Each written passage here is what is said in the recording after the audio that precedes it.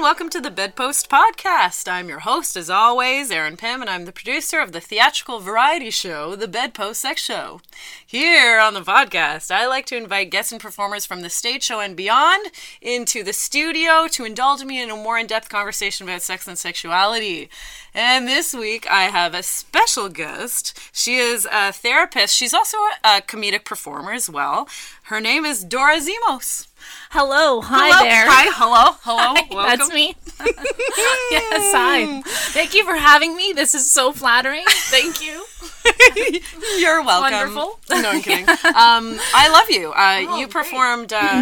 You've performed at the show previously, and you're also going to be doing a future show as well. Tell me a bit about your set that you do at Bedpost.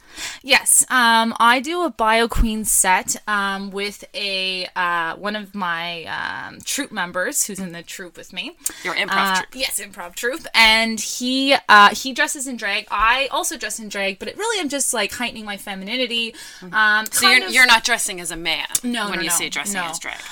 Very much dressing as a woman, but with a lot of like theatricality, putting on a lot of makeup and like a wig and being really like bold with my sexuality and theatrical.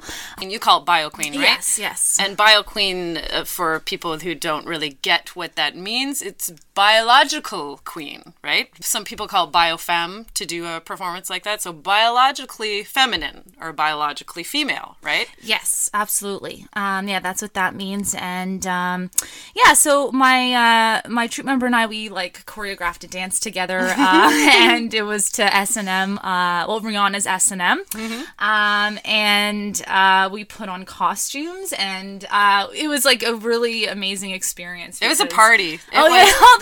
We put you right at the end, I think. Yes. And I remember it just being like such a great wrap up to the show, just to have this really high energy, fun, like party type set. Yeah, so I loved it. So I'm looking forward to you and Legs Benedict. That's my troupe member's like alter ego stage name. And yours is Queen Priscilla. Queen Priscilla, that's me. Yes. I'm very looking forward to Queen Priscilla and Legs Benedict back at Bedpost, and that's happening in May. But we'll promo all that later at the end of the show. Thank you. But oh my God, something I didn't realize until right now. I was like, how would you like me to introduce you? You said therapist, which I had no idea. Yes. Your day job is a therapist. Yes. Currently, I'm like looking for work, but I just finished a master's program and I was practicing for a year. So I'm taking a little break and searching for work. But that is my I'm a trade job. That's what I've been trained to do. Yep. So yes, mental health therapist. Yeah. Mental health therapist. Wow, that's so amazing. Where does sex and sexuality come in therapy? Are there branches? Like what's the deal? Well, there's definitely like a branch of psychology, like sex therapists who deal primarily with issues or concerns related to sex and sexuality. Mm-hmm. For me personally, I find it fascinating because I think there's such a stigma around it. Yeah. Still, but that's why I do the podcast. Yeah, no, and it's so important that you do just this to talk about it. Like there is such a stigma, and it was always this thing that was very tiptoed around, like, and maybe I don't know if I give off the vibe that I'm like prudish or like not comfortable talking about that kind of stuff. Mm-hmm. But I actually am very comfortable talking about that stuff. I mean, I'm very non-judgmental and open-minded when it comes to sex. So it's something that I'd like to invite and celebrate because sexuality is a huge part of our identity. So so all of the things you just mentioned, that's all things you can bring to a regular therapist, right? Oh, of course. Absolutely. Right? Yes. And it should be something that can be talked about with your therapist. And if it's not, then you should get a new therapist. But yeah. What about where like couples therapy is concerned? Do you have to specifically study to be a couples therapist, for example? Yeah, actually, you're right. It's something you specialize in. So even like sexuality, sex and sexuality, it's something that if your therapist doesn't have a lot of experience or training in, then maybe you should go to someone who has that sort of specialization. Or they can refer you. Exactly, or Right. they can refer you. So when it comes to couples counseling, you do need additional training because it's way more complicated than counseling, one person. Right. Because there's always like two very different alternative stories, that couples bring in To every issue. Exactly, to every issue. Like their perspectives, like sometimes are so different that it's hard to bridge them. So you definitely need some additional training. And Additional training. Yeah. Yes. I thought of a question. Well, I suppose another option is like to see a sex educator, like a certified sex educator, who would maybe do.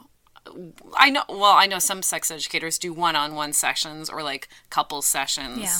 That I guess it's more of like tutorials kind of and stuff like that. I don't know if Kim Sedgwick does that. I feel like she might. Kim Sedgwick is from Red Tent Sisters. They're a lovely two sisters that own this sexual wellness for women business. They used to have a storefront on the Danforth, which is right where we do our bedpost show at Broadview and Danforth. And the one sister deals with fertility, essentially. She's a fertility expert, and I know she does.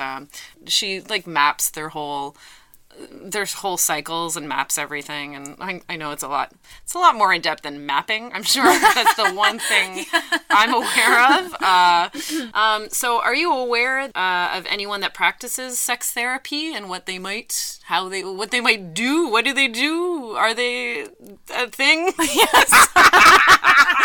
I do. They are a thing. I only know one. My professor, he specialized in sex therapy, and he said it was like the best work he's ever done because that's primarily what he talks about in session with his clients. People come to him. He's an expert in the field.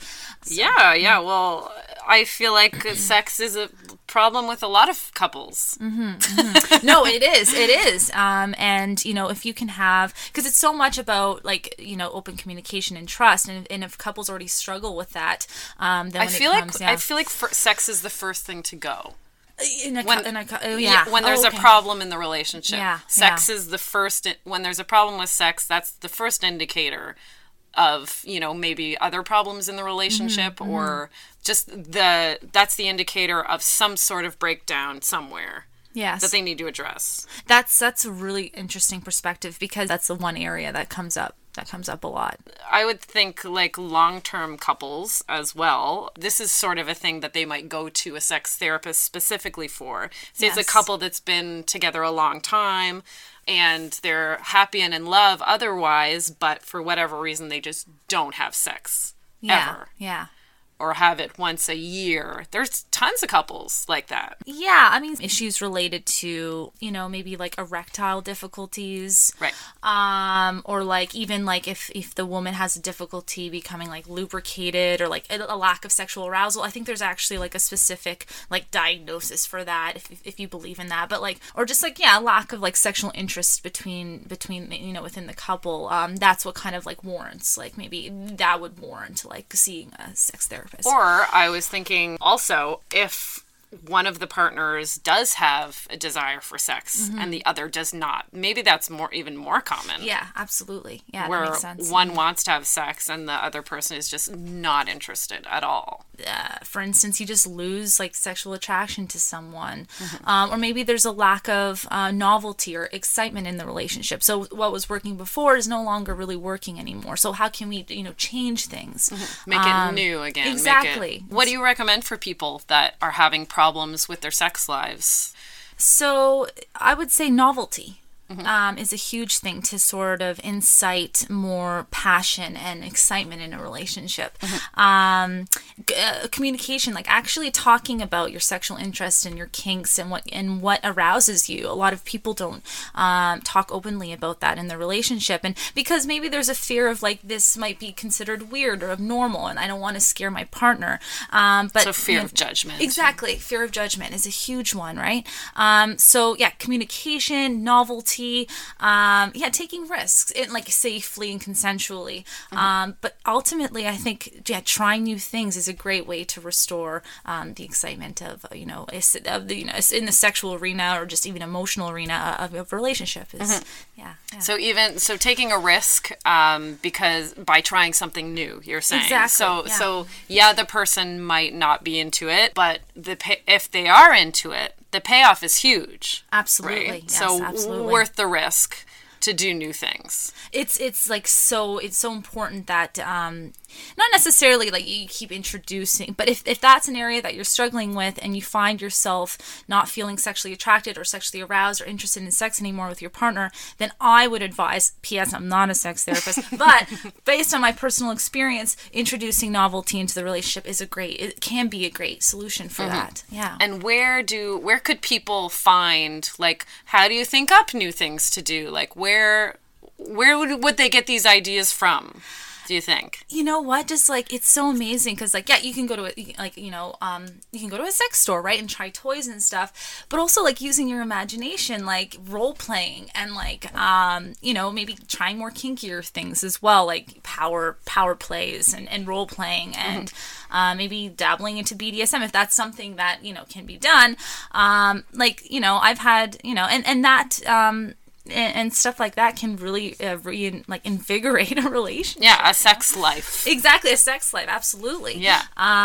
Just use your imagination because there's so many things that turn people on, but they're so afraid of exploring those fantasies because of this fear of judgment. But it's a whole realm of just opportunity there, right? Because how often in like a committed relationship would one person come out with like, this is my secret fantasy, and the other person completely rejecting them? Like, really, that can't happen that often for it to be such a prevalent fear.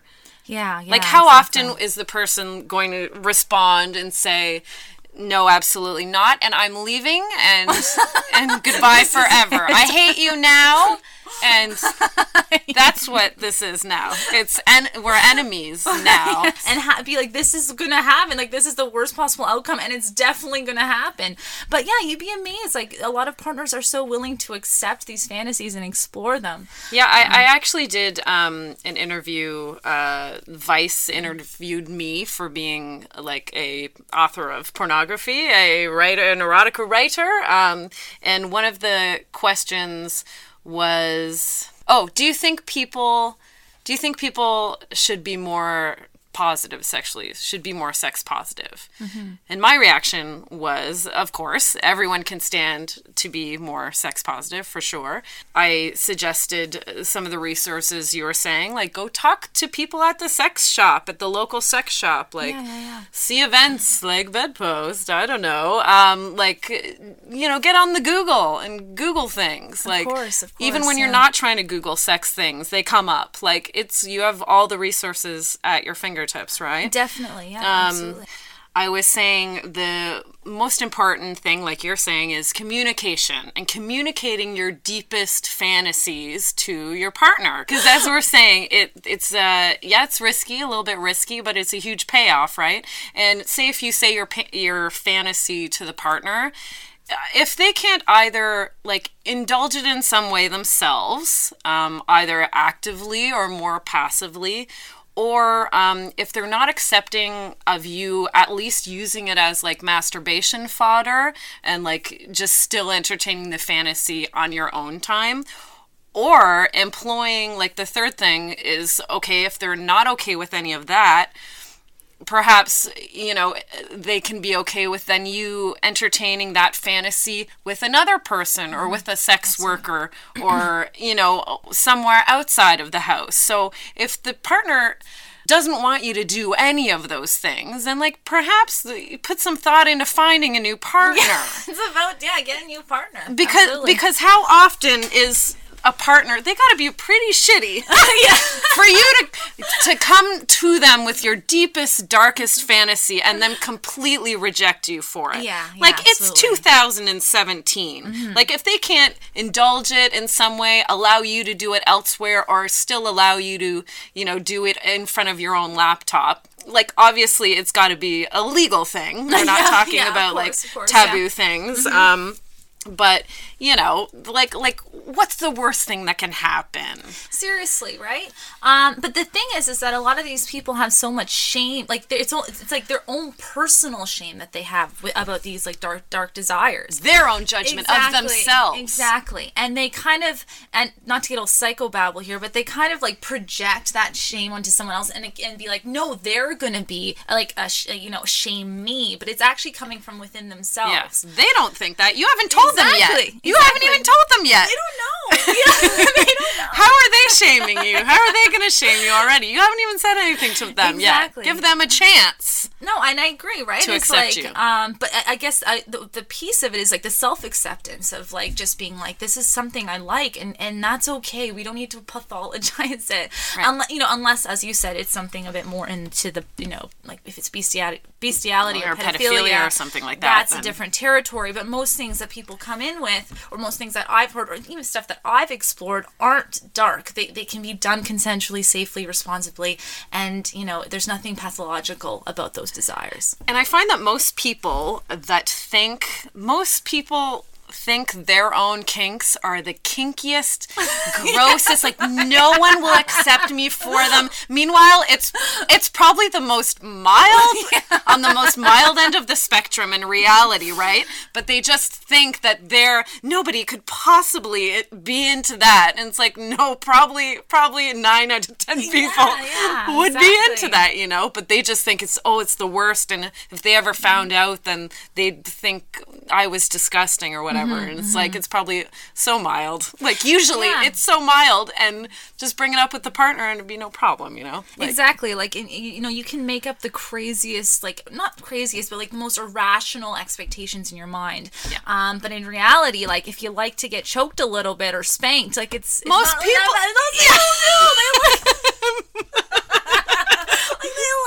Who doesn't want a little choking and a little spanking? Just from time to time. A little choking and a little spanking. Oh my God. Okay, we're gonna take a little break, Dora. Alrighty. And we will be right back with we're gonna get into your story after this. How about? I like that. That sounds amazing. Okay, great. We're gonna take a quick break from our sponsor, and we'll be right back.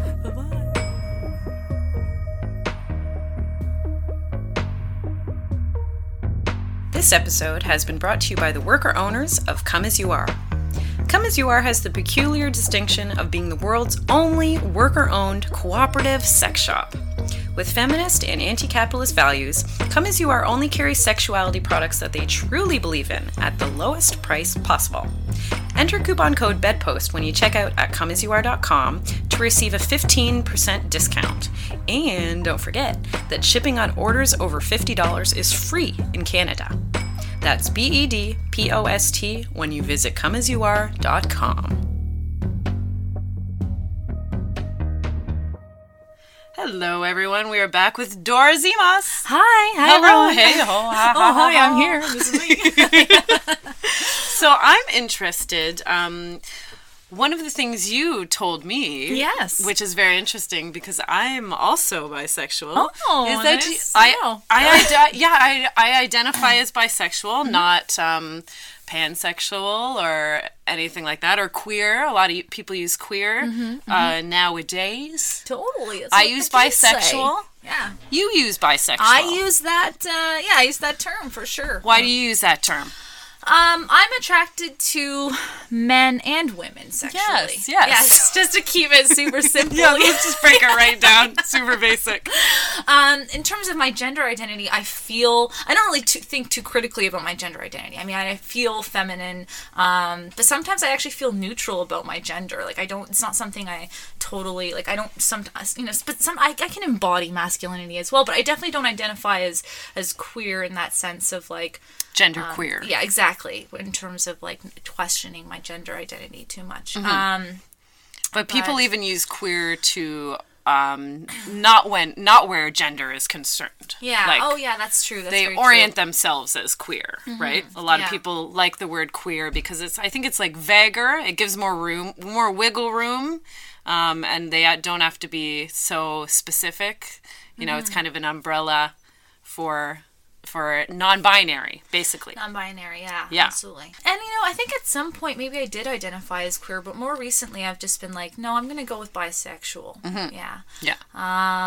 That term just makes sense to you. It makes better sense. Yeah. I feel comfortable using that term, so. How do you feel about bisexuality as maybe what people think bisexuality is versus your real experience? Like for instance, coming out to my family, it was hard. I mean, my parents don't really know, right? Yeah. But my brother, I openly talk about my sexuality with, so he knows. But yeah, at the beginning, he was always like, it's a phase. Like, this is just experimentation. Yeah, you're just experimenting with exactly. women. Yeah. In college, yeah. Exactly. That's exactly a stereotype.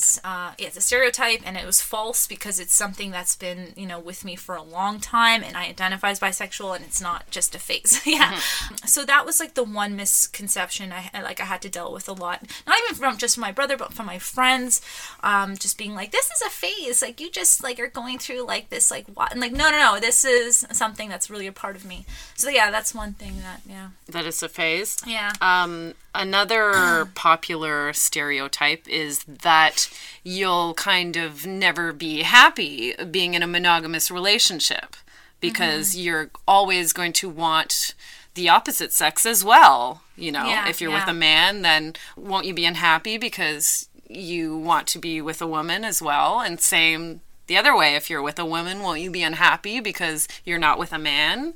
Yeah, and that's another popular misconception that I've also had to deal with because, you can't, people who identify as bisexual can be in monogamous relationships and be fulfilled. Just like any person. Exactly. Like just because you're attracted to just men, okay, well, you're with that one man, but you like other men as well, so how can you be with the one man when there's other men? It's like, oh my god, it's baffling. It's baffling how one can balance the two and figure it out. And I think at the core of that is like a lot of like slut shaming, where it's like, oh, you must be prone to like promiscuity, or like, yes, that's a stereotype. And even if you are, like, it shouldn't be an issue, but it's like you are slutty or you are promiscuous, and therefore you'll never be fully fulfilled in like monogamous committed relationship or so forth. I think I just realized that right now. Really? That is a stereotype for bisexuality. Oh yeah, you're sluts. Yeah. I've gotten that. Like, that's the underlying assumption from my point of view, at least. And another thing I find is that people think that to be bisexual, and I kind of battled with this in identifying with my sexuality, is that bisexual doesn't have to be, and it's not defined as being equally attracted to both sexes and having equal desire, say, romantic desire for both sexes, and equal experience with both sexes. Right? Yes.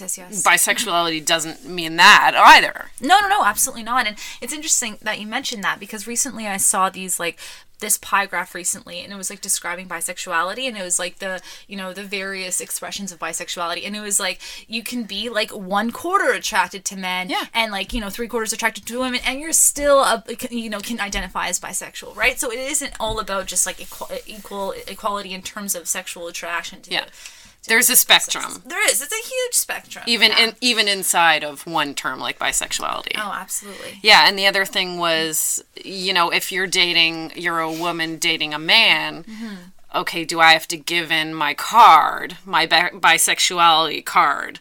Am I still bisexual if I'm dating a man monogamously? Like, stuff like that, questions like that. Yeah. And it's not, it's not a bargaining chip, it's not something you negotiate. Like, do I lose my membership? Exactly. If I'm monogamous with a man? Yeah. Am I straight? No. Mm-hmm. There's a lot of misconceptions when it comes to bisexuality. Yeah. And there's a lot of stigma as well. Absolutely. What's your experience? So coming out, you said you didn't really come out to your parents. No, it's something my parents wouldn't fully understand. You know what? I've never officially come out to my parents with it either. Okay, even though my mom is like one of my biggest fans of all my stuff, and she's heard me talk about it on the podcast extensively, I'm sure at this point. But I never had an official coming out. Yeah, yeah. No, I likely will never have one. Yeah, it's not something I choose to, because at the end of the day, I don't care if my parents accept it. If I end up dating someone monogamously for a long period of time and I introduce them to my parents, that will be my choice. If they don't, it's not something I put a lot of weight on, like their acceptance of it. You know what I think it is for me that I also just realized? Maybe it's because you're a therapist and all these things are just dropping in for me, right? So many discoveries are happening right now. I'm glad that I'm like facilitating that. Like, this is great. I think why I've never actually officially come out as bisexual, and I haven't to anyone, really. People know I am. Lots of people know I am. Yeah. But why I didn't come out was because I didn't think being bisexual was as important. Interesting, yeah. As coming out as gay. You know what? There's that element as well that I just realized. So thank you. Thank you. I made a self-discovery today. Me too. Really, no, that's amazing. No, it is something because it's like deprioritized in terms of like, the non-binary sexualities. It's like, you're gay or straight. If you're not gay, then there's no point in coming out. Yeah, but there is a point. There's a point. And you know what? With sure. bisexuality, it's specifically male bisexuality. It is the least visible. I feel like male bisexuality specifically is the least visible type of orientation. Oh, yeah, around. Absolutely. Yeah. Men who are bisexual, can you name a guy that's bisexual? I mean, no. In the media, in TV, a celebrity, a friend, a family member? Actually, I met someone online once, and they were a male, and they were identified as a male, bisexual. I have online as well. Yeah. But never met the person. Yeah, actually, never met the person. And only online, which I attribute to because it's anonymous, so you can tell your secrets easily to a stranger. Totally. Right? Yeah, absolutely. So I feel like maybe that's the only forum where they can come out, openly say that they're a bisexual man. Yeah, because there's that element of anonymity, right? I mean, maybe that is one deterrent for men, to identify with bisexuality because, I think men, I don't know, this is maybe a big generalization, but maybe men are, it's less okay for them to cross the sexuality divide or the gender divide. Women are so much freer to be more fluid. Right? Yeah. So celebrated for it. Absolutely. But men, I feel like the stigma for male bisexuality is that it's a stepping stone to being gay. Exactly. Oh, no, you're just gay. And it's not valid to be what it is. Exactly. That you are attracted to both genders, to both sexes, and so forth. Yeah. For men, it's like you're gay or you're straight. Like, it's so rigid. It's very rigid. It's very rigid. So, which is sad. Like, that's unfortunate, right? Because it's like a social judgment that prevents men from like exploring their the limits of their sexuality and what they like sexually. Yeah. I mean, as much as men are doing fine. They're doing okay. They're doing okay. White men are okay. But that said, like the toxic masculinity that that is just ingrained in their culture and in their adolescence and growing up is insane. There's something to be said for that, for sure. Oh, it is horrifying, actually. Like the way that we socialize men to like disavow their femininity. Yes. Like it's a human, like this is going to sound really dramatic, but it's like I would consider that a human rights violation. Yes. Because to some extent they do have to like split their psyche, like what we associate with femininity, like emotional expression, vulnerability. Yeah. And they're things that aren't why are they seen as feminine? They're human traits. Human. They're not feminine traits. To be empathetic. Yeah. To be loving. Anything to do with emotions. Absolutely. Yeah. It's human traits, not female traits. No, I know, but for some reason in our culture and our society, we really feminize those qualities. Yeah. And we devalue them as well. Because females just in general, like... Right. Yeah, like being feminine is something to be embarrassed about. And actually, there's Madonna has a song, and I love Madonna. Yes. She's a huge, like, I love her. I love everything there's part of her that are problematic, but, like, I for the most part, I like her POV, and she has this one song, What It Feels Like to Be a Girl, and at the beginning, there's a little interlude, and she's just like, it's okay for a girl to dress like a boy, because, you know, being a boy is okay in our society, but for a boy to dress like a girl is degrading. And then she's like, because being a girl is degrading. And then it was like, it's such a powerful message. Yeah. And so true. Yeah. Yeah, and that's the whole idea of socializing men to be masculine and not be feminine, is because it's a female issue. The issue is that they're being told that females are bad. Yeah. If they're being told these female qualities in you are bad, they're essentially saying females are bad. Well, exactly. It's about hating women. It's misogyny. It's about hating women. Yeah. Yeah. But then but that's what I find so interesting about misogyny, because it actually stems from a hatred of the self, because we teach men to hate these parts of themselves. So they kind of disavow them and then project them onto the feminine sex and say, oh, only women embody these qualities exclusively. But really it's a part of themselves that they've been trained to hate. And I think that, from my theoretical that's point where of view, misogyny comes from. That's where misogyny comes from. Yeah, because they're at first in infancy, adolescence, young adulthood, told that their female qualities are bad. Yeah, like, to hate them and hate to them. Yeah, and to fear them. Yeah. It's disgusting. Yeah, and then as adults, that's internalized, and they commit violence towards women. If it's not violence, then it's devaluing. Of course. It's all throughout language. Don't be a pussy. Like, oh God, it's everywhere disgusting. In language. Yeah. And throw like a girl. You run like a girl. Yeah, don't cry like a girl, or something like that. Yeah, there's that. Just awful stuff, right? Yeah. And even like gender violence, like I see that as a part of men destroying themselves. Like when that is. You know, when it's all related. It's all interrelated, and it's despicable. Yeah.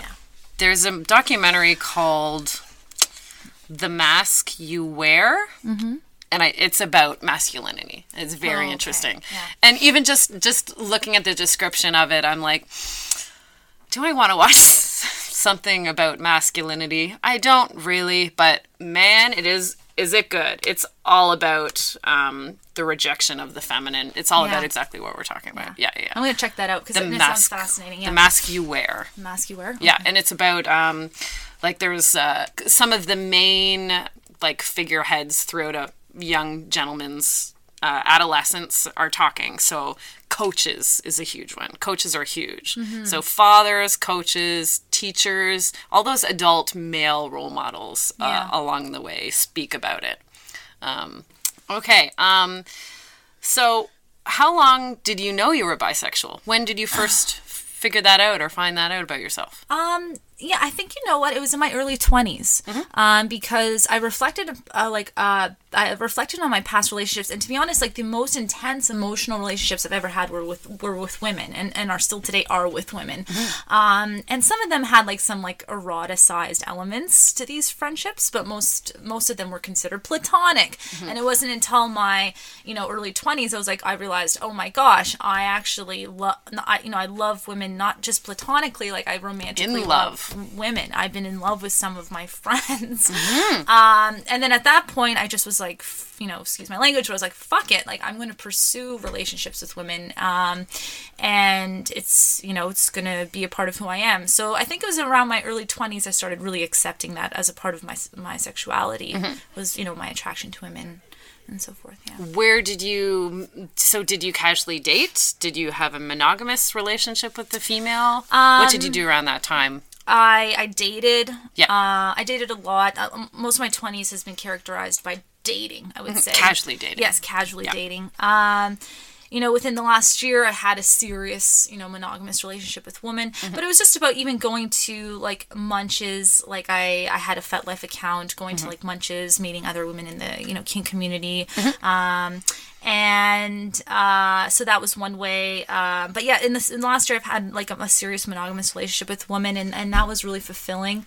So yeah, I was just, like, meeting people, and, dating, and, and then having like a serious, which was new for me. Yeah, which was really new. To have a monogamous relationship with a female. Yeah. And to reconcile like the sexuality and like because before it was like so much, and some of these were platonic friendships, but like for at least two of them, I can say that, I did have, and like maybe it was mutual, maybe it wasn't, but like maybe I did love these women who I considered friends, but were actually like in my mind and some like repressed part of my mind, I wanted it to be more than that. What do you think the difference is between female relationships you've had versus male relationships you've had? Are there some definable differences? I haven't had too much experience dating women monogamously and, exclusively, but, I guess the one difference I can name is like, there's also the thing, with my female friendships, it's just like complete, this one relationship that I had, or even dating women casually, like there's a transparency that's very comfortable. It's just like, these are my thoughts, these are my feelings. Like there's like a level of intimacy that I personally haven't been able to experience with a man. No, and that's not to say all men just have difficulties with intimacy. Just like the men that I've chosen, I haven't been able to establish that deep level of intimacy with, in comparison to some of these female relationships that I've had, where it's like your thoughts, your feelings, your desires, your wishes. You just say it all. It's there. No fear. There's no fear. And that sort of transparency and intimacy has been like really just incredibly just transcendental for me. Because I haven't really experienced that in a lot of my heterosexual relationships. That's amazing. Yeah, no, it's like incredible. You have access, like it's like I've had unlimited access to someone's mind. Like that's such a beautiful privilege. And some men maybe have established maybe moments, like, but they were very fleeting. Fleeting moments. Yeah. And I was always left. And again, this might be like who I choose, who I'm attracted to. It's not a general. It's not a general thing, but it was always that element of mystery of like, what are they thinking? Like I don't know, and it's a very vulnerable place to be. Yeah. Do you feel like you understand women, even in the bedroom, say? Do you think it's like it's easier to get because you're a woman? Yes, but also I think I have to be, sometimes you have to, like, I have to be personally careful because what I like might not be what my partner likes. But in terms of, like, the female anatomy, like, I think I have a better understanding of how to, like, navigate it because I have a vagina. Yeah, like, you have a vulva. And, like, a vulva, so I know, like, which pleasure points to hit. But again, like, it's so, like, context, like, it's so person specific that I don't want to make too many, like, hasty assumptions. Yeah, I find just in the bedroom, I find it's the same across the board, that you have to learn a body, whatever body it is. You have to learn, you got to figure out what's going on. Absolutely. As fast as you can. And I feel it doesn't translate. Me being with another woman does not necessarily mean that I know how to please her. It doesn't at all. Exactly. And I've run into walls all the time, assuming that, especially in the beginning, because I like my breasts touched. She doesn't like her nipples touched. Hers are too sensitive to be touched. Yeah, and it's bothersome for her. Like, even non-sexual organs, like a neck, like that guy, or an ear. Like, one partner loves to be nibbled on the ear, the other thinks gives him the squigs. like it's all navigating a new body, no matter what. Yeah. And I love that the open-mindedness of that approach, is that you're going in with the intention of, like, pleasing and discovering someone's body. And that is a really beautiful experience. That's a great intention to have. Exactly. It's a great intention. Right? Rather than going in and trying to colonize someone's body, like, it's really dramatic, but, like, going in and be like, I know what you want, but, like, I'm going to give it to you. Yeah, exactly. I'm just going to give it to you. And, that approach, maybe I've tried that just with a lot of hubris and just, like, a lack of experience, but now I know it's not. That's not the way to approach it. It's not the way to go. Yeah, it's not a good way. If you want to have satisfying sex. And, like, see the person again. Yes. Yeah, beautiful. Yes. Tone it down a bit, Dora. It's just, like, ever so slightly. Take it down a notch. Yeah. I find my experience, is that I'm tending to be, especially as I get older, I'm tending to be more hetero-romantic, but more homosexual. Oh, okay. Interesting. You know what I mean? Like, I feel like as an adult, I don't have a desire to keep, like, relationships with women. Friendships aside. Actually, not friendships aside. I don't have a lot of female friendships. Oh, it's honesty. I love it. But I have more of a desire than ever to be with women sexually. Yes. And I just find it interesting that that's, even within bisexuality, like I've been bisexual 10 years ago and I am bisexual now, but there's still wiggle room. Like, it kind of sounds like a binary term, you know, bisexual. Yeah, Two things. It does. It sounds strict, right? But I still find that I have a lot of fluidity within that term, and it changes every day, and you got to give yourself the room to do that. Absolutely. Yeah. Yeah, I like this notion that you have of, like, you know, you have your hetero-romantic. P.S. I've never heard that term before. Very cool. Oh, I might have made it up. Yeah, I heard it somewhere once, I think, that you know, it's different to be hetero-romantic or heterosexual. Yeah. Because a lot of people can be in committed, monogamous, loving, in-love relationships with one gender, but not feel, as we're going back to what we kind of were talking about at the beginning, but they don't have a sexual attraction to that person or that gender, really. Yeah, yeah. But they can have these in-love, committed relationships.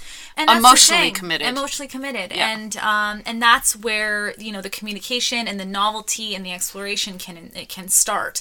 Is like, you know, we don't, like, our relationship, I mean, the reality of it is not all relationships are going to be sexually charged for the entirety of, you know, the duration of the relationship. That's just nature. It's just the way it works, right? There's a honeymoon phase that's going to end eventually, and then you're going to settle into companionship and emotional intimacy and, you know, the foundations of a relationship. But if you have, you know, a very secure bond with someone where you can say, hey, like, I'd like to explore some of my same-sex attractions or my same-sex feelings, and you can do that while still remaining in a committed emotional relationship, that's, you know, that's a beautiful thing. So yeah, that's the ideal, right? it is, essentially. Like, from my point of view, it is. Yeah. Like, my example for that might be, speaking also of bisexual men, is that a lot of men, I mean, again, trying not to generalize here, but a lot of men, historically, coming up in theater that married women, I'm sure for many reasons. One, to get people off their back that were saying they were gay. Yeah. You know, to just be socially acceptable. But also there are lots of examples of, like, famous actors, directors, writers, playwrights that were in love with their wives, gay men, or bisexual men, perhaps, that were in love with their wives, loved their wives so much, but were gay. So maybe, you know, at that point they weren't even able to say they were gay, but even less able to say that they were bisexual or that they were homosexual but hetero-romantic. Yeah, of course. And they had a family with their wives and their women and a whole life with them, and loved them. But it to some extent it is tragic because, again, you have to split off a significant part of yourself and, like, repress it. Yeah. And for, you know, for various reasons. I mean, maybe during this historical time it was less acceptable to be gay, to come out as gay. Yeah, yeah. But nowadays, I mean, even nowadays, like, I think that for men to admit feelings of same-sex attraction in a heteronormative relationship, it would still be just as hard. Yeah. Very challenging. If not just as hard, very challenging. Yeah. Absolutely. Yeah. Man, we've had a great time talking. We're pretty much at time. Oh, this is great. It's been so much fun. It's just I would love to talk to you again. Oh, Man. thank you. Likewise. Likewise. No, we'll just never talk again, ever. If we see each other, just look the other way. Just go the other way, Dora. Yeah. Just ignore each other. This is the only time we will ever talk. Oh my God. Okay, Dora, so you are doing the next Bedpost show, which is May the 19th. Yes, I'll be there. Present, yes. What else do you have going on? Because you're a performer. We didn't even talk about your comedy stuff. You're hilarious. You're a hilarious improviser. You're in a group that performs... Yeah, we're doing a show April 11th at Bad Dog Theater. Our group name is Napoleon Ice Cream. It's a great group of people, and I don't know the time or the name of the show, but it's April 11th at Bad Dog Theater. That's all I know. I love it. Do you perform anywhere else or with any other groups you would like to... No. At this point, I'm very committed to Napoleon Ice Cream. Yes, and your duo, your drag duo. Oh, and my drag duo, which is a huge passion. Do you have a name for the duo? You got to think of one. Yeah, we haven't really given it much thought, but that's something we need to do. You're absolutely right. You do, because you're a group. Yes. Everybody, this has been Dora Zemas. Thank you so much, Dorothy. This has been such a great conversation. And to tell you the truth, everybody, okay, at about 48 minutes, the computer just went black. So stressful. And we ran. That's why the end of this recording is going to sound vastly different than the rest of the episode, because we had to run up to the condo, like just freaking out, and plug in the laptop, and because I didn't save it, obviously we were still recording, to see if it was still there, and we plugged it in and it opened up and it was exactly where we left off. Thank God. Oh my God. It's fake. Oh my God, we were shitting. I was getting so scared.